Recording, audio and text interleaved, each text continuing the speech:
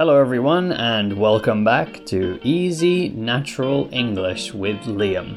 So this is a podcast for people who are learning English and for those who want to listen to some English that hopefully isn't too boring or too unnatural sounding, but at the same time a little bit easier than things like movies or things aimed at native speakers.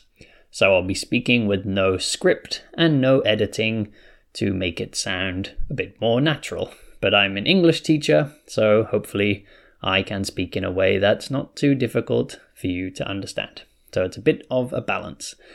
Today I'm going to talk a bit about basic grammar, or basically, is there such thing as basic grammar and, intermediate grammar and advanced grammar?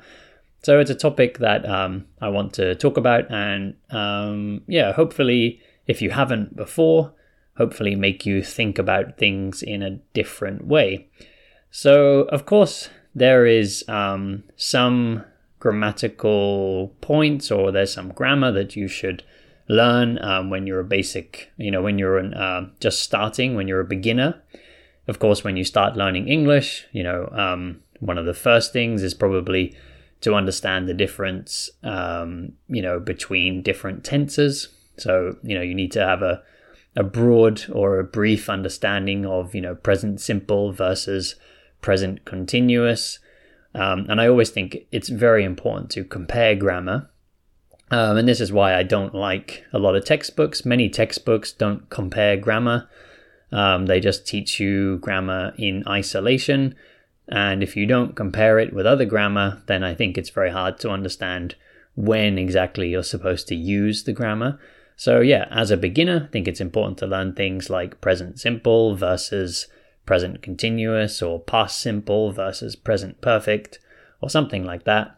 Don't worry if you don't know what I'm talking about, it doesn't matter. But basically, it's good to learn some of these basics and, things like how to use to be and how to conjugate. So conjugate means like changing verbs for each different person. So like I am, you are, he is. So these kind of things are important. But then, of course, there's different things that you might want to be learning at different stages. But the point that I wanted to make today is that it's not like you ever really finish learning one piece of grammar. I think sometimes, because of the way textbooks are made, sometimes textbooks make us think like, oh, we already know that grammar. So for example, in a beginner textbook, the book will probably try to teach you the difference between the and like the apple and an apple.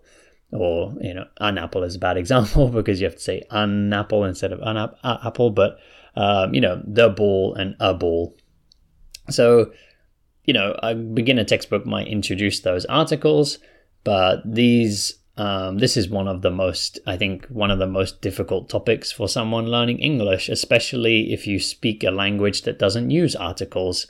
So, I live in Japan, and in Japanese, there are no articles. There is no such thing as the and in Japanese, and I'm pretty sure it's the same in Russian, and I think a lot of languages in Eastern Europe, and a lot of Asian languages, and I think probably a lot of African languages too. So there's no concept like that. So learning this concept is going to be very difficult.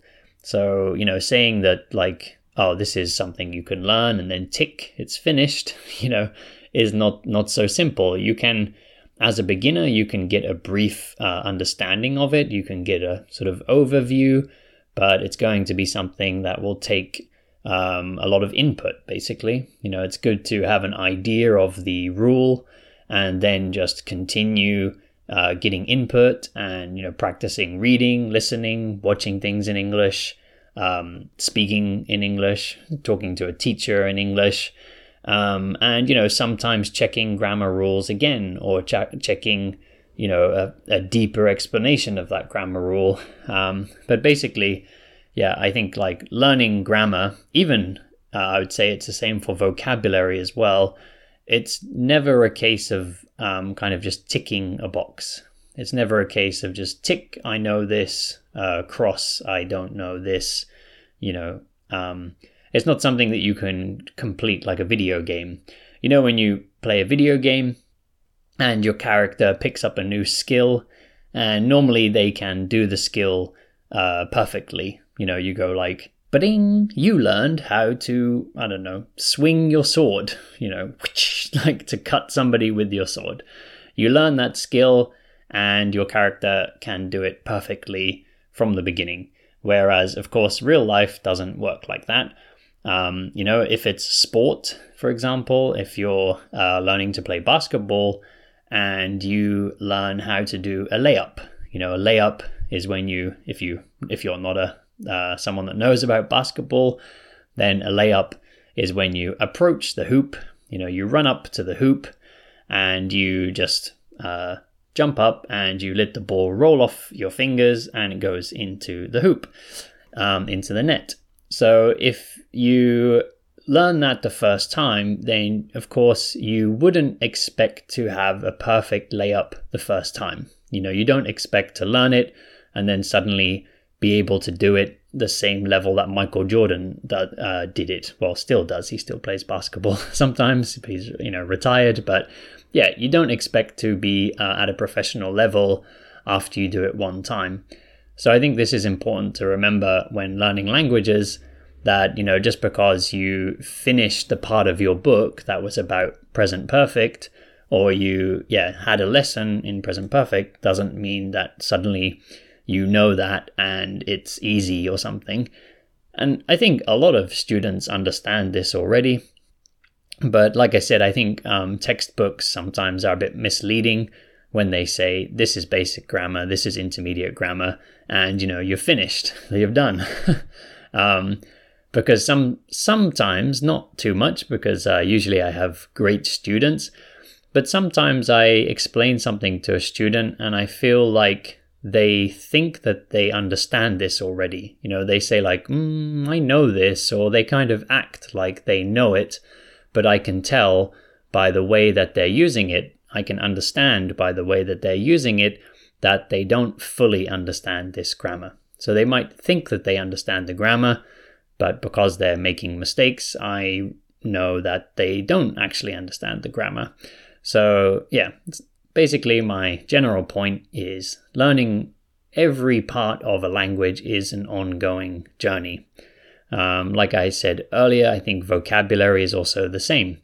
I don't think we just learn a new word and suddenly we know that word, because if you have noticed so far that words usually don't have one translation, especially when your languages are very different. But even when your languages are quite close together. I learned French for a long time. It's a language that has a lot of connection with English. It's got a lot in common, but still the way people use different words are very different. And you can't just translate one word into, for example, one French word into one English word. It will probably have multiple translations. It will depend on the context. It will depend on the nuance. It will depend on the situation.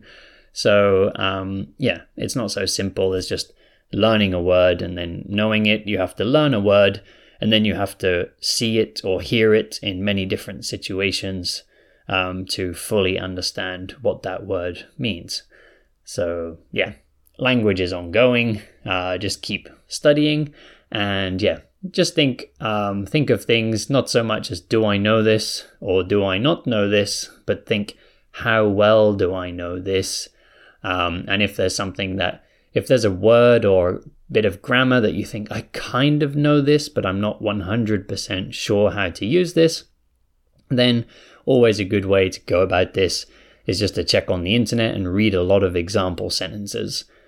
Just use one of these dictionaries that has example sentences, or just search Google for example sentences and just read many sentences and see what kind of context people use this grammar or this word in. see what kind of grammar surrounds this word, or basically just how to use this word. Or of course you can come and ask me. I'm on italki.